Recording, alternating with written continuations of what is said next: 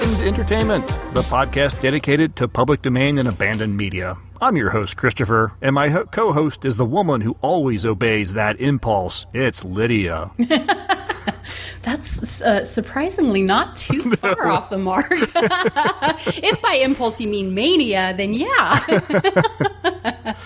If by impulse you mean the voices in my head, yes, I obey them. Right. They're not loud enough to bother anybody else.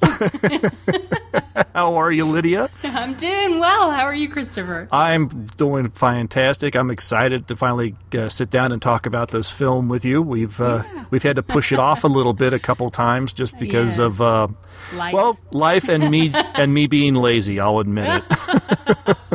Not last week, but definitely I can identify. Absolutely.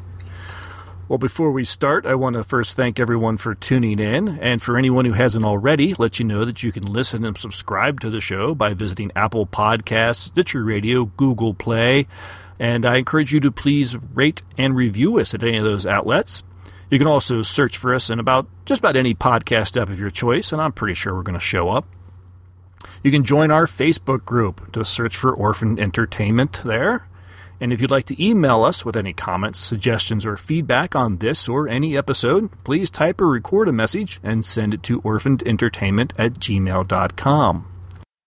I encourage you to subscribe to our YouTube channel. Again, just go to YouTube and search for Orphaned Entertainment. And there you can watch many of the films that we've covered here on the podcast, as well as know a little in advance what film we'll be covering next. Well, unless we take a month gap because we don't get around to it. Or change our minds abruptly. All of these links are on our webpage at orphanedentertainment.com. So let's listen to another 5-minute mystery, along with a promo for another fine podcast. And when we return, we'll discuss 1931's Indiscreet. Another 5-minute mystery.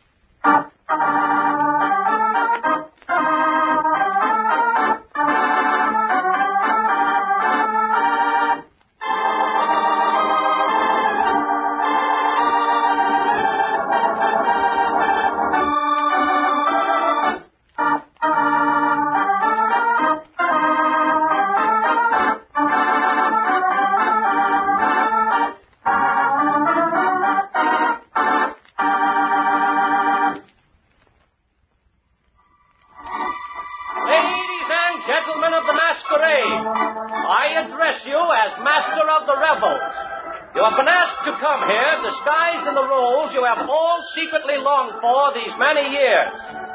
You are all strangers to one another, your identity known only to yourselves.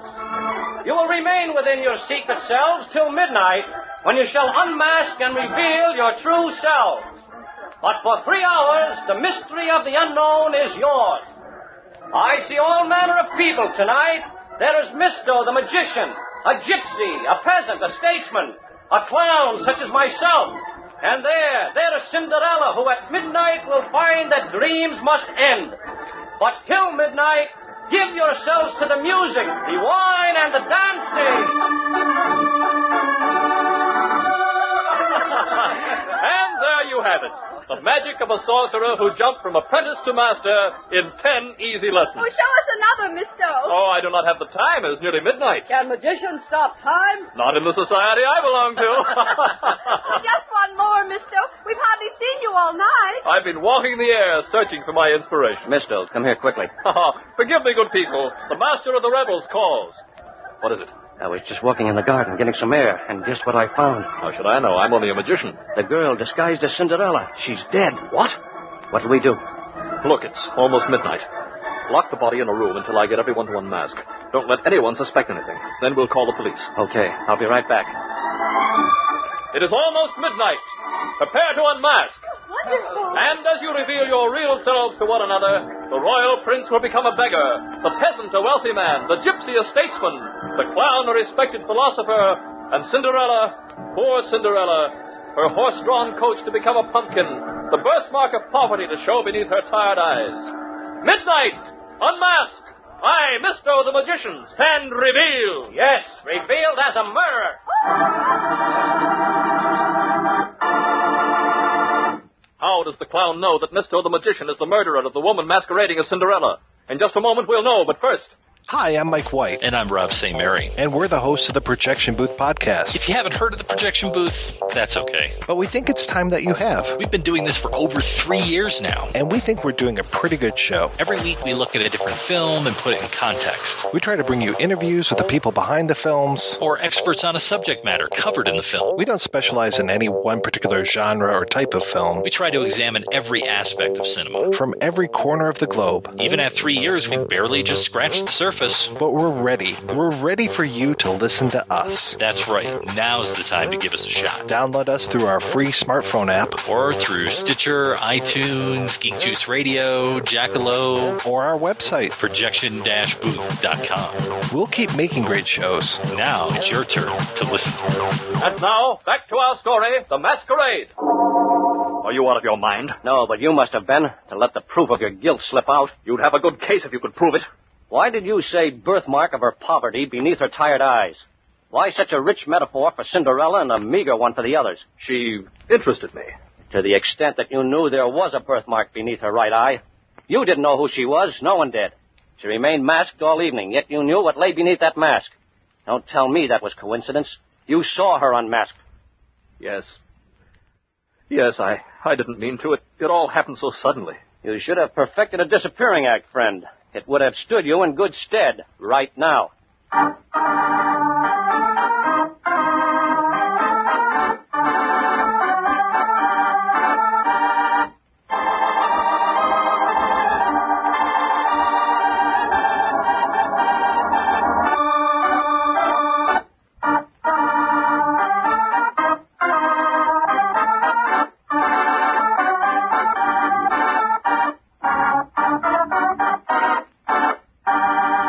Welcome back. Yes, Indiscreet was released in 1931 by United Artists. It was directed by Leo McCarey and stars Gloria Swanson and Ben Lyon. The screenplay by Buddy DeSilva, Lou Brown, and Ray Henderson is based on their story, Obey That Impulse, and was originally written as a musical. But in the end, only 2 songs, If You Haven't Got Love and Come to Me, remained when the film was released. Now, what I can't tell, or I haven't been able to uncover whether the musical numbers were actually produced and then edited out, or if they just excised them before they even began filming. Actually, after watching the movie, I kind of leaned to them actually being in the production, but then edited and removed. Did you have an opinion on that? I do. You know, now that you've said that, that makes sense. There are a few points in both versions that I saw, which may have been the same version, but I watched them from 2 different places. But there are definitely some rough moments where there are some odd cuts. Yes. So but saying, hey, those could have been musical numbers makes a lot more sense. This film, being that it's public domain, is available online at a couple of different sources. Amazon Prime has a copy, which I watched. There you can get, YouTube, our YouTube channel. Problem is there are slight differences. There are some edits, some scenes that have been cut, and then even on the ones that, everything seems the same, there are some odd, just the film sort of stops and then picks up or jumps. Or people disappear. That's my favorite scene. Yeah. So, yes, it would make sense that maybe there's just more to the movie that just sort of ended up on the editing room floor. Mm-hmm. The star, Gloria Swanson, was a silent screen legend and quickly became known for what she wore on screen as for the roles she played. Her elaborate feathered boas and bejeweled headdresses, which included ostrich feathers and all that good stuff, were the height of fashion. She first achieved stardom while working in several of Cecil B. DeMille's comedies like Don't Change Your Husband in 1919 and Why Change Your Wife in 1920, before going on to make a series of dramas that ended up propelling her right to the top of the star list. Swanson became one of the most famous stars in the world thanks to roles in Zaza, 1923, Madame Sans Jean in 1925, and The Untamed Lady in 1926. Being almost ahead of her time, in my opinion, Swanson tried to break out and produce her own movies independently. Unfortunately, one of her first attempts was a production trouble-plagued The Love of Sonia in 1927. She managed to rebound with Sadie Thompson in 1928. And this is, of course, a story that we're familiar with as we covered the film Rain, which was a talkie version of the story. This would be her last critical success, which it earning her an Academy Award nomination for Best Actress, and a financial hit for many years. Her next independent project, Queen Kelly, in 1929, ended up being a disastrous production. It was directed by Erich von Stroheim, and it failed to see theatrical release in the United States. It did play in Europe and South America after an alternate ending was shot in 1931. I don't want to go into the plot or the different endings here, but if you're so inclined, I'd go and read up a little on it. It's interesting. Silent films by this time were kind of being left behind in favor of the talkies, and Swanson eagerly made the transition with the film Trespasser in 1929. She played a so-called kept woman who was able to maintain her lavish lifestyle through her domineering husband. The film was a hit and earned her another Oscar nomination for Best Actress. Unfortunately, her next few talkies, including Indiscreet and Tonight or Never in 1931, and the movie Perfect Understanding in 1933, and also Music in the Air in 1934, all failed at the box office. And again, seeming a little ahead of her time, she didn't want to keep appearing in films that had a lot of similar stories with similar roles, so she left Hollywood in 1938 and moved to New York City. She spent the war years operating a patents and inventions company that recruited Jewish scientists from all over Europe, helping them escape the Nazis while also benefiting from their inventions. So I thought, that's really cool. Yeah, very ahead of her time, you're right. Swanson did appear in the comedy Father Takes a Wife in 1941, while she was also performing on several stage productions. In 1948, she hosted a local television show, The Gloria Swanson Hour, which aired interviews that she conducted with various guests. Swanson returned to Hollywood when Billy Wilder cast her in Sunset Boulevard in 1950. There, Swanson played Norma Desmond, a faded silent movie star living in seclusion with her stoic butler who hires a struggling writer to pen her comeback picture, only to descend into delusion and keep him prisoner in her gloomy mansion. Sunset Boulevard briefly resurrected Swanson's career and earned the actress her third Oscar nomination for Best Actress. Following Sunset Boulevard, Swanson received scripts and offers for other roles, which she turned down because they felt like caricatures of Norma Desmond. So instead, she returned to Broadway, and she also appeared on numerous talk shows as well as starring in an anthology television series. After marrying her sixth and final husband, Arthur William Duffy, in 1976, Swanson settled into a life of painting, sculpture, and promoting macrobiotic diets, which she first began practicing in the mid-20s. So that's, wow. I mean, that's kind of like today. Yeah, no kidding. Again, see, you think everything's new. Yeah. Yeah, she released her autobiography, Swanson on 1980, and that was extremely popular on the bestseller list kind of thing. And in 1983, at the age of 84, Gloria Swanson did pass away. So she lived a good and very interesting life, and kind of like her own life. That's what I was saying, where she seemed like very ahead of her time. She wasn't one of these contract actors that we always read about and talk about on this show. She was very kind of modern in her kind of how she approached her career. Yeah, that is interesting. And her life in general. So I found that really interesting. A very interesting woman. I was actually surprised to discover how much of her career was really in the silence, and she didn't have that successful of her career with the talkies, other than like Sunset Boulevard. That surprised me a little bit. It is. It is surprising, and it is interesting to see. I mean, we're talking.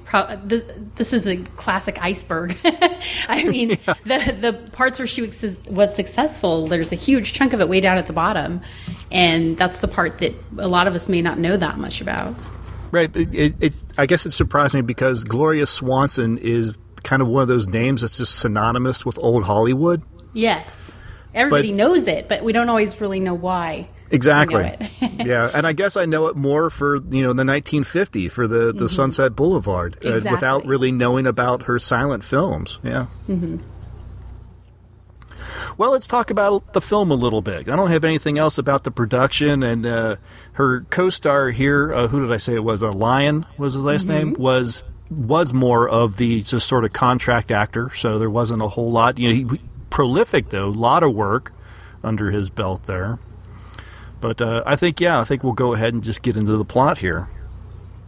So the film opens. Let's see. It's the credits roll while a car drives through the New York City. It turns out it's New Year's Eve, and a couple arrive at a woman's apartment building. She tries to convince the man that he doesn't have to accompany her to her apartment, but he does anyway. He pretty much insists. I love the introduction to this. She's just like, you don't have to come up. It's not even like, oh no, you're fine. It's like, no, you don't have to come up. Yeah. And he's like, I love he starts off with, she starts to walk away and he says, wait. And she says, oh, you don't have to come up. And she turns and walks away and he turns to the driver, wait. Yeah. Well, once in the apartment, we find out that they have come from a party and the man apparently got a little too close to another woman. I love, there's some fun lines in here and Gloria Swanson pulls them off so well. She's berating him for, effectively kind of flirting with someone else, and while she's doing so, she pulls a hair from his suit. And I think his line is something like, "Oh, come on, this isn't like you." And she's like, "No, I'm a brunette." I know, I'm a brunette.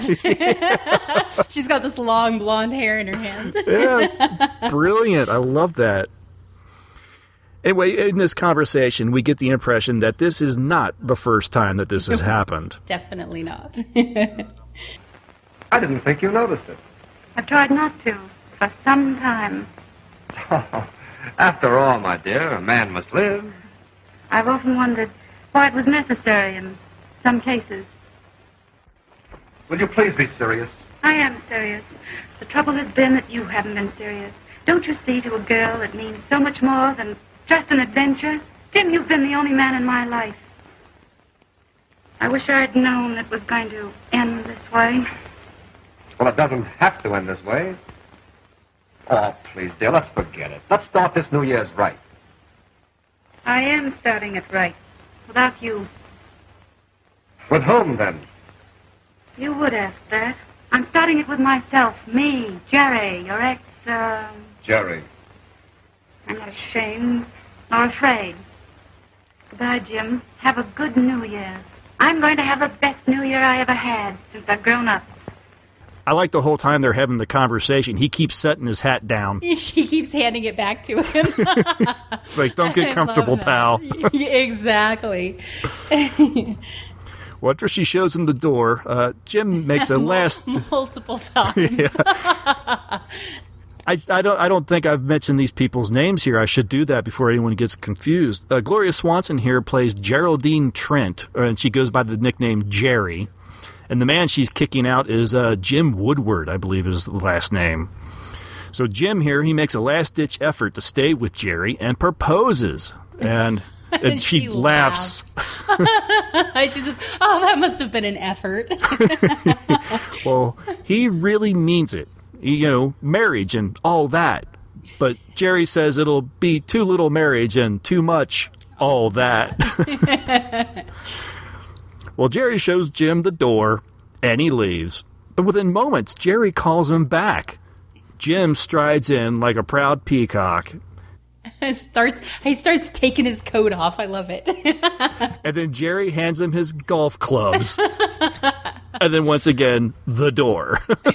This is a scene like the first time I watched it, I was cracking up the whole time, and even my husband was laughing at it. That tells you something. So there's it's understated, but there's some really classic humor in this scene. Absolutely. Well, sometime later, Jerry is working from her apartment when she gets a phone call from her friend Buster.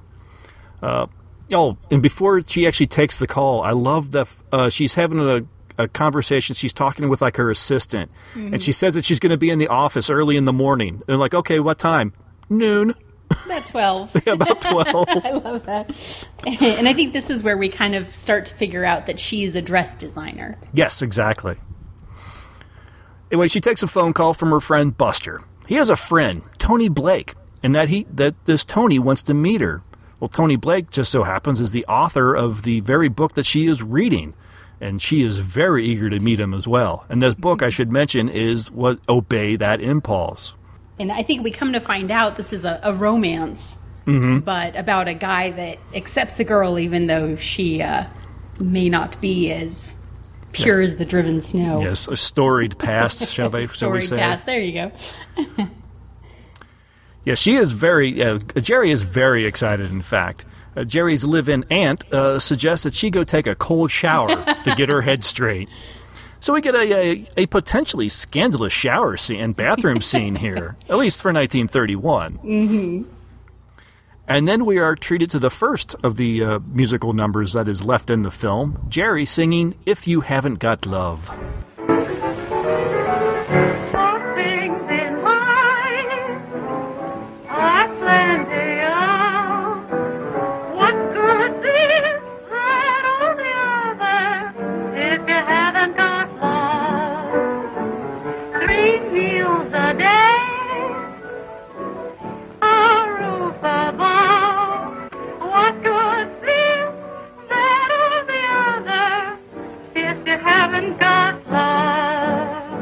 I love that when she gets out of the shower, she says, I still like him, even after a cold shower. I don't think right before she gets in the shower, too, she hasn't finished the book. And she even tells Buster on the phone, don't let him know that I haven't finished it. And, she's getting ready to get in the shower, and she, flips to the last page. Oh, well, at least they end up together. Yes. It's a happy ending. Well, after the musical number there, we find out that Jerry's sister, Joan, is on her way home from Europe. And depending on where you watch this film, we cut to Joan on a ship talking to her new fiancé.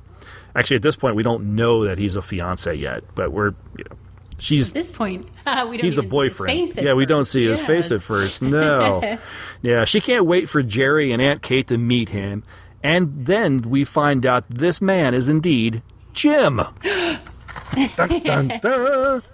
It's actually kind of a cute. If you've got find a copy of with the entire scene, he keeps his back to the camera and says very little. Mm-hmm. And then it's finally so you say you know her? When did you meet her? It's oh, I doubt she'll remember me. And he turns, it's it's Jim. Oh my gosh. Yeah, of course she's not going to remember him. Uh-huh.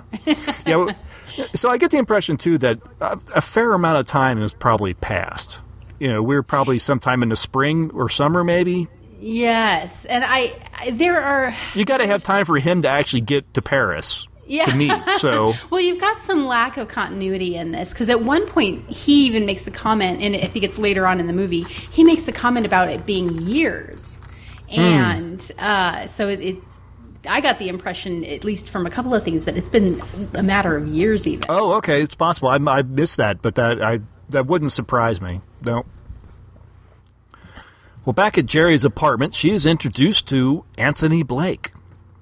Tony walks around Jerry and sizes her up, and then he proclaims that she's even prettier with her clothes on. Mm-hmm.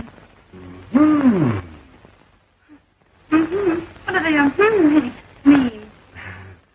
I've just decided you look even better with your clothes on. What? Didn't I explain? Come here. You see that building?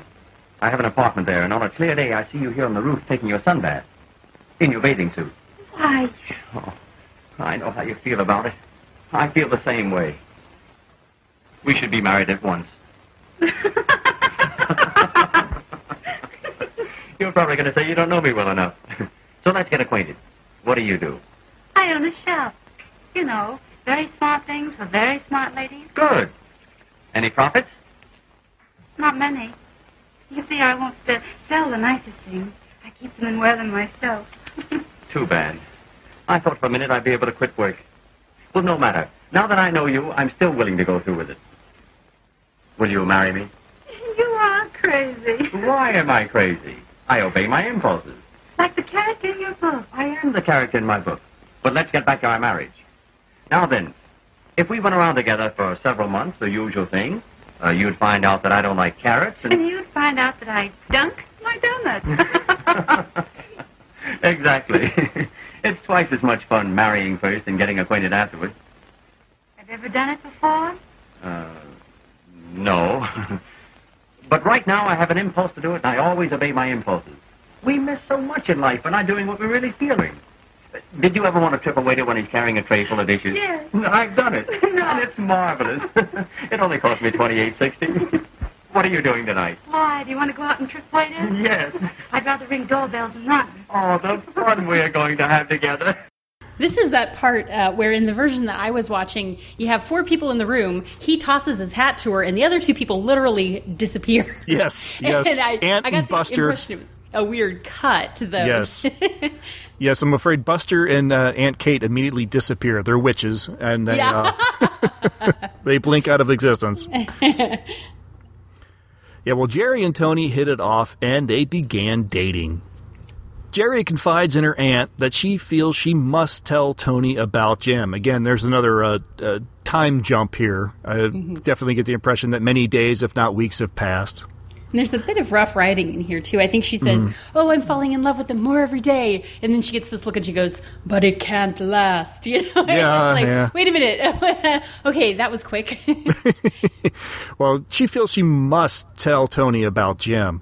Aunt Kate tells her that this is the one sure way to ruin everything. Well, Jerry still wants to tell him. She'll feel guilty if she doesn't. As she puts it, I guess I'm just a modern girl with an old-fashioned conscience. that night, Tony and Jerry arrive at Tony's apartment after a date, and they are sickeningly adorable with each other, by the way. So cute. Oh, my They are very adorable. Tony can tell something is bothering Jerry, but she tells him that it's nothing, and reminds him that he was going to autograph one of his books. While he does so, she asks if he believes everything in his book, obey that impulse. And he explains that the main character is him, but kind of idealized, so not exactly. He shows her what he has written. In the book, he writes, "Though I live to be 100, every hour I'll love you more." Well, Jerry finally decides to break it to Tony. I have an idea for your new novel. Really? Yes. You should call it Love and Kisses. And you could point out the difference between love and just kisses. Say, that's not bad. Suppose, by way of plot, a girl who's had an affair with one man falls in love with another. Should she tell him? That all depends on the man. Supposing you're like the character in your book. Oh, I see. Well, it might be better for her to tell him than to let him find out for himself. That's what I thought. On the other hand, it might be wise for her to say nothing. What a man doesn't know won't hurt him.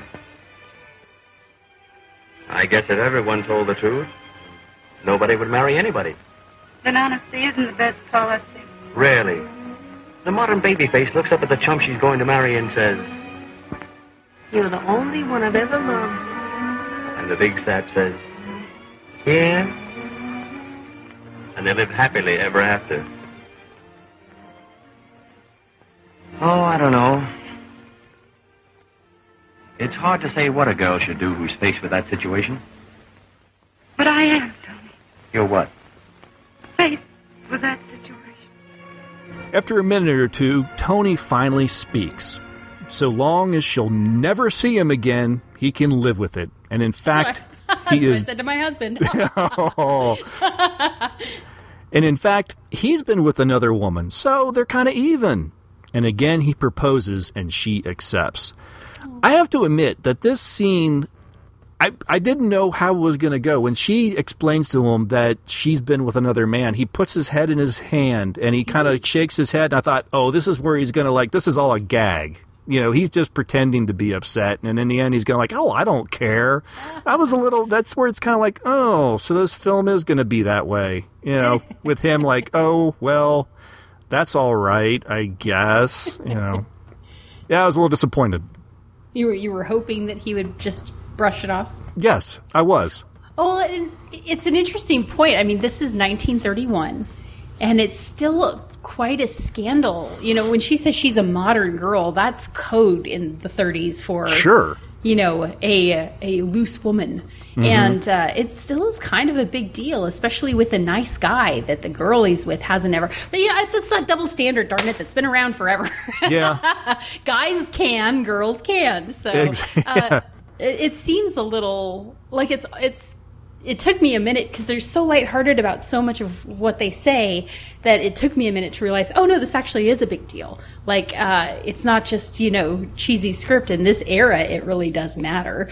So yeah, I can see him being upset. Yeah, it just seemed like up to this point, the film was being pretty progressive. Mm-hmm. And then at that point, it's kind of like, no, misogyny still reigns. So I was like, well, all right, moving on. I don't know. And I don't know that we've talked about this one. I don't believe this is pre-code, is it? Yes, this would be pre-code. It yeah, is absolutely. Technically pre-code. 1931, okay. Yes, absolutely. So it is actually fairly moderate for having been actually pre-code. But you have to remember that this is still a period of time where most people, at least professingly, are very conservative. True. So if they just brush it off, that's one thing. But we do want the idea. I feel like they really put the idea out there that Jerry really is a nice woman. She's not. Oh, absolutely. She really thought Jim was going to marry her all this time, and then she finally, after however long they were together, throws him off because she realizes he's not. So it's like I almost feel like the point of all of this is to point out that she really is not a loose woman. No, she really isn't running around. She genuinely got had. Right, yeah. Jim was her only dalliance, I guess. Yes. Yeah. And she even says that, I think Tony asks her, did you love him? And she's like, I thought I did. You have to know.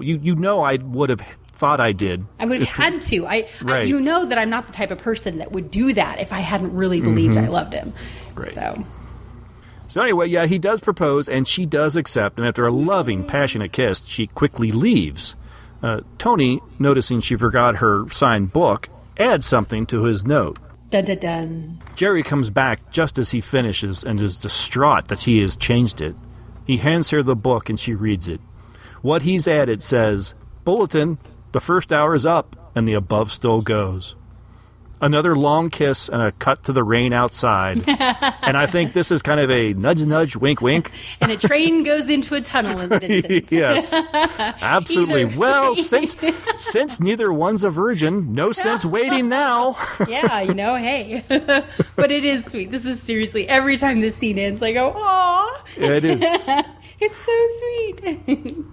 So this another time jump. Sometime later, Joan arrives home. Buster is very happy to see her, but she kind of gives him the cold shoulder. They were apparently an item before Joan left for school in Europe. Gee, it's great to see you, baby. Hey, what's the matter? Please, Buster. I have to unpack and everything. Hey, aren't you glad to see me? Of course I'm glad to see you. But what? Quit being so young. I mean, you're older than you are. Well, I could. It was rather silly to think that things would be the same between us after 2 years. You're kidding. Yeah, Buster's kind of fun. He is, to use the vernacular of the time, kind of the country bumpkin. I'm not sure what he's doing in New York, but he doesn't seem like he really fits there. Yeah, it is kind of... They mentioned that the girls are from Oklahoma originally. Yes. And obviously, since Joan went from school in Oklahoma to school in Europe, she must have known him from Oklahoma. But you are right, I hadn't really thought about it, but... Why is he there? Yes. Can't figure it out. And that question will come up again here in a little bit. Yes. Well, Joan and Jerry kind of giggle over some old photos that they have. And then we get song number 2. Come to me, my life, my love, my own. From near to far, wherever you are, come to me, you know that I do. I love this part. And they mention, this was your SOS whenever you had a beau in the parlor that was getting too beau-ish. And you would sing this song, and I'd come out and say, "Oh, it's bedtime, Jerry." And they are totally believable as sisters. Oh, yeah. Especially sisters with a pretty big age gap. They're very, very believable. And they look a lot alike, too. It doesn't hurt. Yeah, what do you think... Joan, I was going to say, was probably, 17? She was gone away to school, so... She probably went to finishing school, is what I'm guessing. She was probably still in her teens. She may have been as old as 20, but she wouldn't have been any older than that, for sure. Right, and Jerry was definitely... she owns her own business. She's a fashion creator. She a clothing designer, so she's probably definitely in her...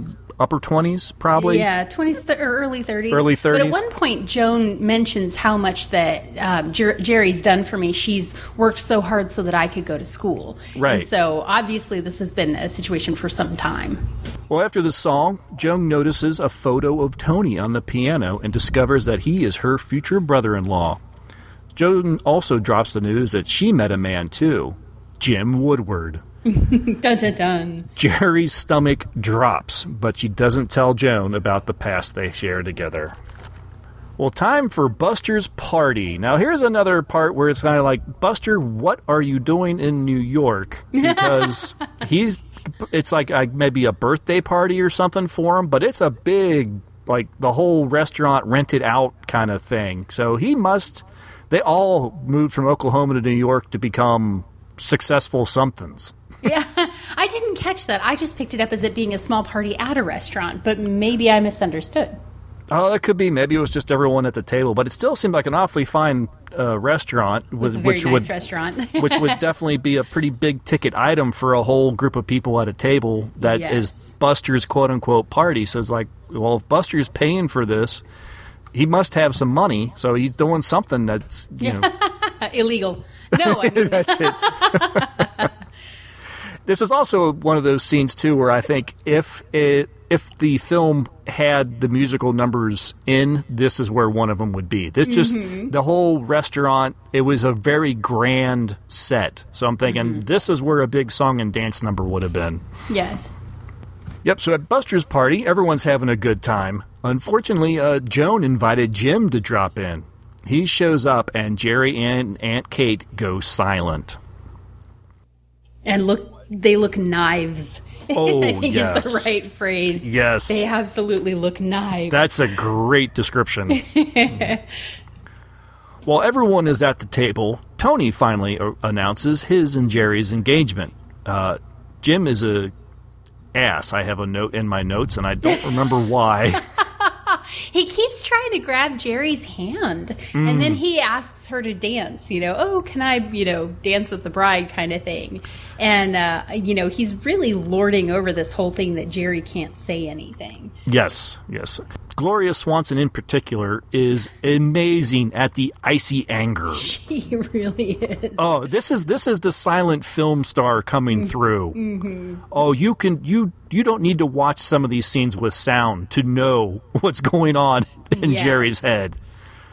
Well, the dance, as I was saying, as with many other scenes, is oddly cut and a little jumpy. So it's hard to make out some of the dialogue and everything here. So I'm sorry if I kind of skip through some of it. There is great body language in this dance and everything, too. Yes. Jerry is she's practically pushing against Jim to keep away. She won't put her hand in his. He just sort of, it's just limply. It is so awkward. It is. It really is. People are putting their drinks near them to chill. Yeah. After the dance, Jerry beelines it for the table. Which was another great, Jim turns to the clap, oh, how nice, and then turns around, she is gone. Yes. Yeah. She beelines it for the table, and once everyone is there, Joan asks Jim to invite everyone to his home. Well, he invites the whole group to his big weekend that he's hosting for his father. I guess maybe it's his father's birthday or something like that. And Joan adds that it may celebrate 2 engagements. And again, cold, icy, angry stares from Jerry. Yeah. I have to point out, Joan is really adorable. She is the picture of innocence. And she's just like so excited and enthusiastic. And you're just like, oh, honey. Yeah. Like, she's been in a convent. Oh, that's right. Jerry even says, you've been in a convent so long, you've probably forgotten what boys look like. Yeah, right. Well, all but one. Except for one.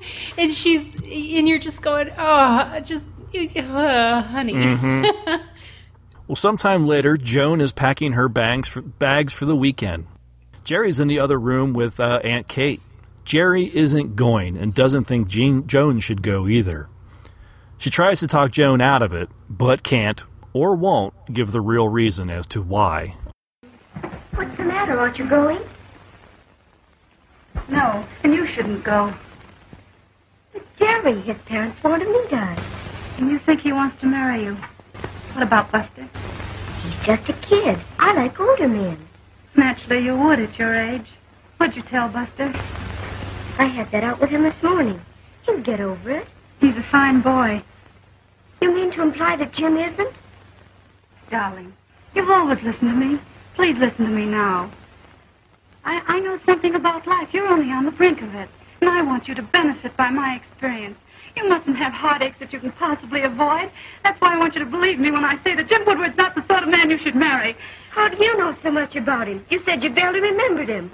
Well, I knew a girl that he went with and how he treated her and lots of others.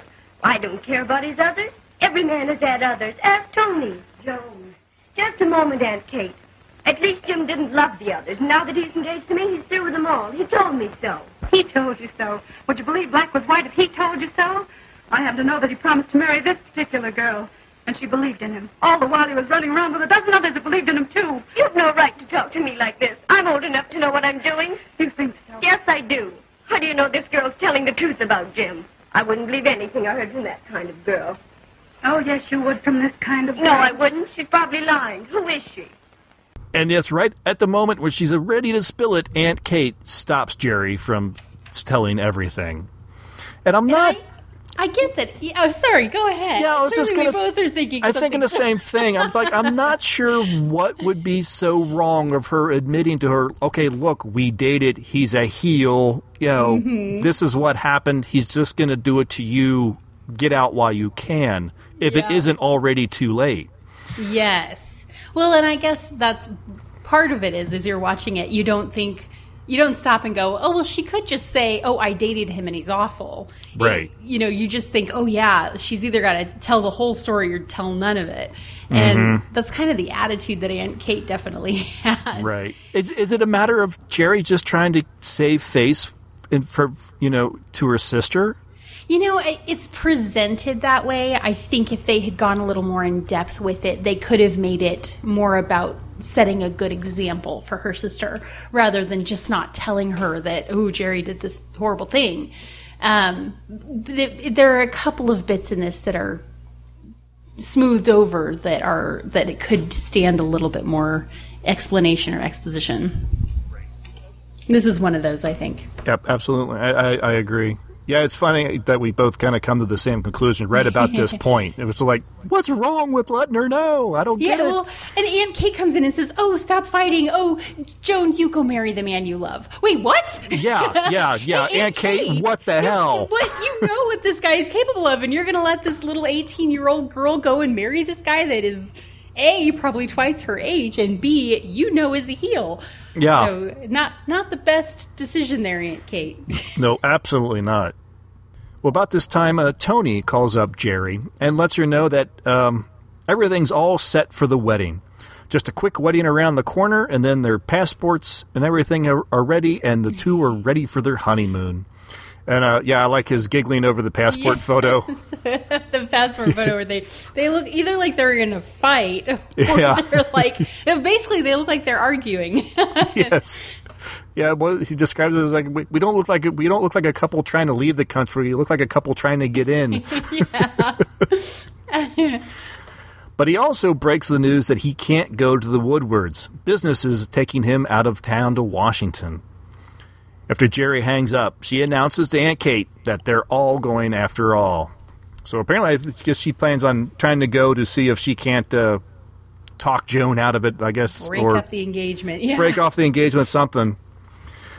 Point is, she's trying to keep Jim and Tony away from each other before Tony finds out about Jim, who Jim is exactly. I do get the impression that she was being honest when she told Tony, "Yeah, I'm not going to go either. It wouldn't be any fun without you." Mm-hmm. And then as soon as they're off the phone, she goes, "Oh wait, I could totally go and I could break up this engagement if that's the deal." Exactly. So I don't think she was being dishonest with him. I think it just occurs to her suddenly, "Oh wait, I could do something about this." Yep, I agree. Well, at the Woodwards, everyone is frolicking and having fun. Jim's parents are telling Joan how disappointed they are that her sister and aunt couldn't make it when, surprise, they arrive. Back at Tony's apartment, he looks like he's all packed up and ready to leave for his business trip to Washington when the phone rings. Whatever was going on that was taking him away, well, that's been taken care of by someone else. There's no need for him to go after all. At the Woodwards, Jerry is talking to Buster. She apologizes for not being able to talk any sense into Joan for him. Buster decides to take matters into his own hands, and after a dose of liquid courage, he goes to talk to the elder Woodwards to have them call the whole thing off. He's actually really cute here. He takes one big swig of whatever it is. He goes for the second one, and he's like, I'm brave enough now. Well, Buster does talk to them and decides the best thing to do is to tell some lies about the Trents.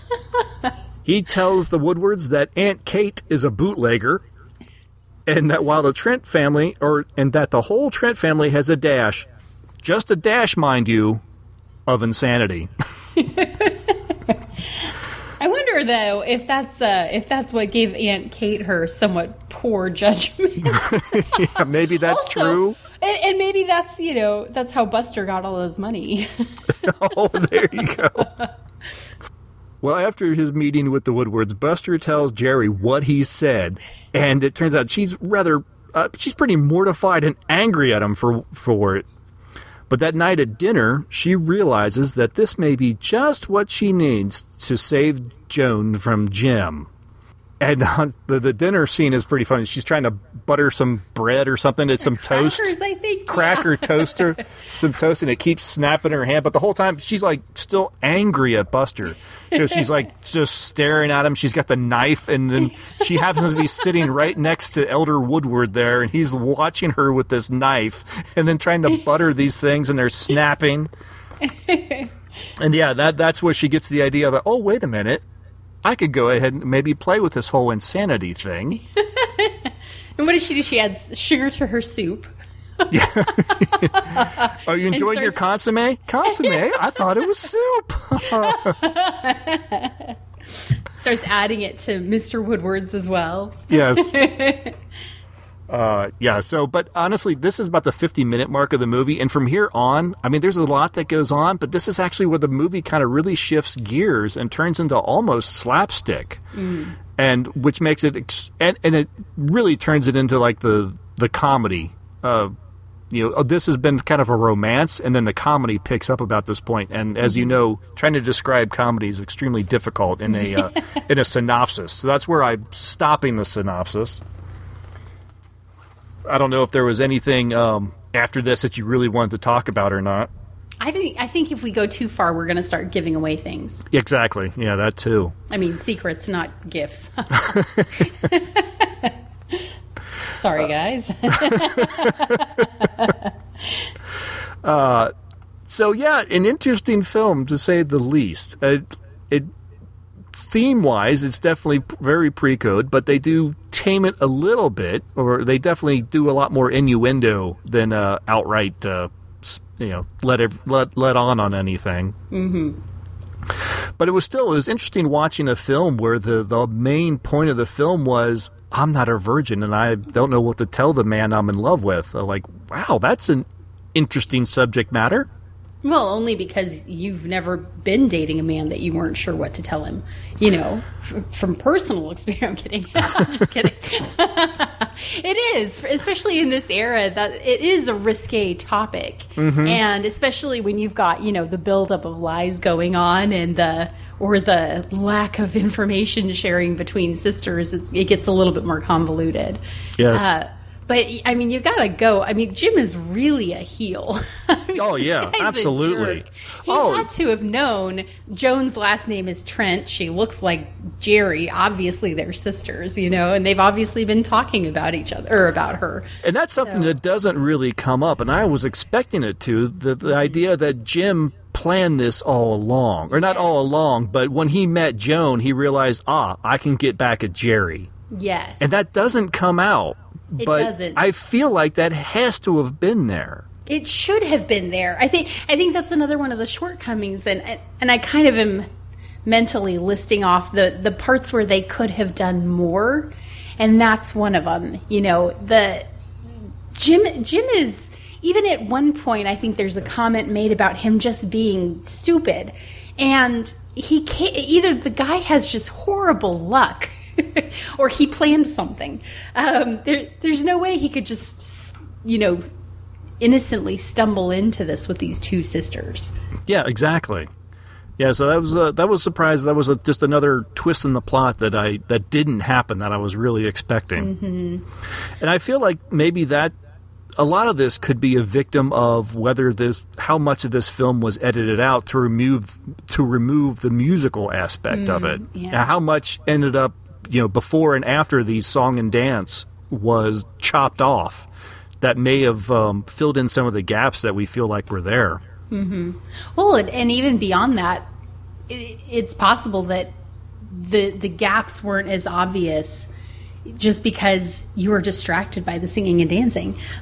Possible. That it didn't necessarily, maybe it didn't even fill anything in, but you just kind of forgot about it because, hey, the ending is the ending, and that's what you're waiting for, is to see what happens to these people.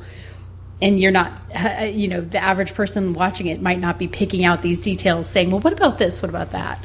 Well, apparently more than the average person picked something out, because as I said before, this was a financial failure at the box office. It didn't really attract to people. Maybe it would have done better had it been a musical. I don't know. I don't know what kind of songs you could throw into this movie that you wouldn't sit there and go, oh my gosh, Well, it's funny. I did a little bit of research on the time, and this was produced in 1930 and released in 1931. Well, sorry, I just totally lost my vocabulary. The Great Depression started off with the crash of 1929. Mm-hmm. So this kind of, I feel like it kind of had bad timing because it came out at a time where people were really focused on all the bad things that were happening. And this movie doesn't play as a straight comedy. There's quite a bit of serious drama going on in it. Mm-hmm. And if it had been a straight comedy, it may have been more successful. But it doesn't, part of the shortcoming of this movie is it doesn't have a strong identity. It's partly romance, it's partly a drama, and it's partly a comedy. And the funny stuff is really funny, and the dramatic stuff is really dramatic, and the romantic stuff is really romantic. But it's hard to fall into a stride or into a flow when you're watching this movie because you keep getting pulled around. It almost feels like it's a couple of different movies pushed together. Yes, it's very uneven. Yeah, absolutely. It is. Uneven in tone, absolutely. Yeah. So that, I mean, my money would be on the fact that it never really grabs its own identity and runs with it. You're always kind of stepping back and forth between, I'm laughing at one thing, but then this is serious, but then this is funny, but I'm not quite over the serious part, so I can't really laugh at it the way that I probably would, Yeah, and I agree that any one of those by themselves would have been great. Like if it had all been this really smart comedy like it feels like it's going to be in that first apartment scene. Yes, that would have been brilliant. If all the dialogue was that snappy and that smart, that would have been brilliant. And it makes up for the lack of action that happens in that scene. You kind of don't care. It's all understated, but it's funny enough and it's witty enough that it plays along fine. Or if it had been as romantic as it is in Tony's apartment when he carries her in because it was raining outside and he is so sweet with her and so nice and she's like, oh, I'm scared of the dark. He carries her over to turn on the light and better a little. That whole scene is so adorable. That too would be at the end. You'd be totally in love with this couple. It does manage managed to get you to hate Jim because Joan is so sweet. You mentioned it before. She's just adorable. I mean, she is this just example of innocence. She is so sweet and she is so kind. You're like, I'm going to kill that man. Yeah, but then you never get to the point where he really... You never feel like you really are justified in just taking him out and, you know, like, what do you do, skin a person? I don't know. But you never get to a point where you're like, that's the part, you know, I think we were talking about where they kind of leave off. They don't really explain how he got involved with the sister. Right. So you never really have a point where you like, where he's really intentionally evil. And so you don't get the opportunity to hate him to the full extent and, you know, cheer for his demise, as it were. Yeah, and then so by the time it comes to the end, and it's like, well, I don't know, did he get his comeuppance? Was that enough? Was that not enough? I don't know. You know?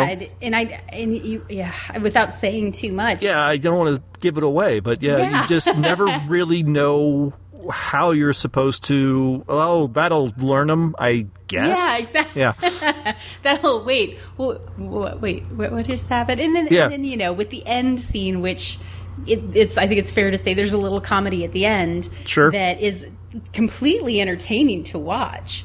And I think it goes back. You know, we mentioned briefly that Gloria Swanson as a physical actor is very entertaining, and she does some hilarious stuff, and there's some really funny stuff that happens, but even that at the end is a bit of an abrupt ending, and you're kind of like, oh, I could have used like another little sweet scene, you know, between a romantic couple, or I could have used a little more comedy or another line or something to really wrap it all up. Yeah. So there's a lot of hesitation. Either it was just written too quickly, or they just were hesitant to put more out there. Who knows? We'll never know. No, exactly. But it's not that it's not entertaining to watch. It's that if you think about it too hard, you're a little dissatisfied. Yep, exactly. Which, unfortunately, when you're kind of watching it for a review purpose, you know, exactly, makes it a little. Yeah, you kind of have to pick at it, and it's like, oh, this is one of those ones where you don't have to pick at it long before things start to unravel. Exactly. Yeah, if you're just glazing over it, it's a fun movie. It's got lots of interesting things in it. It's got just enough drama that, you know, that's satisfying. It's got some romance, but when you start digging into it, it's not really enough of any one thing to make it satisfying. Yeah.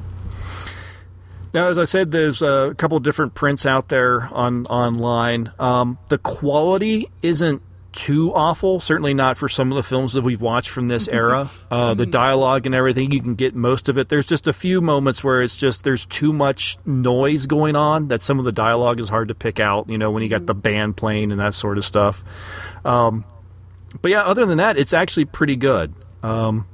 Except for the odd edit points here and there that just get and it cuts. Seems like, yeah, and they're usually like a really loud blurb. And again, after you having said that there were some music numbers that were cut or left out, it makes so much more sense. It sounds like those are song points. So you're gonna catch those as you're watching it, and you know they might startle you if you're not paying very close attention. But they're not, aside from being confusing, they're not super destructive to the story. Yep.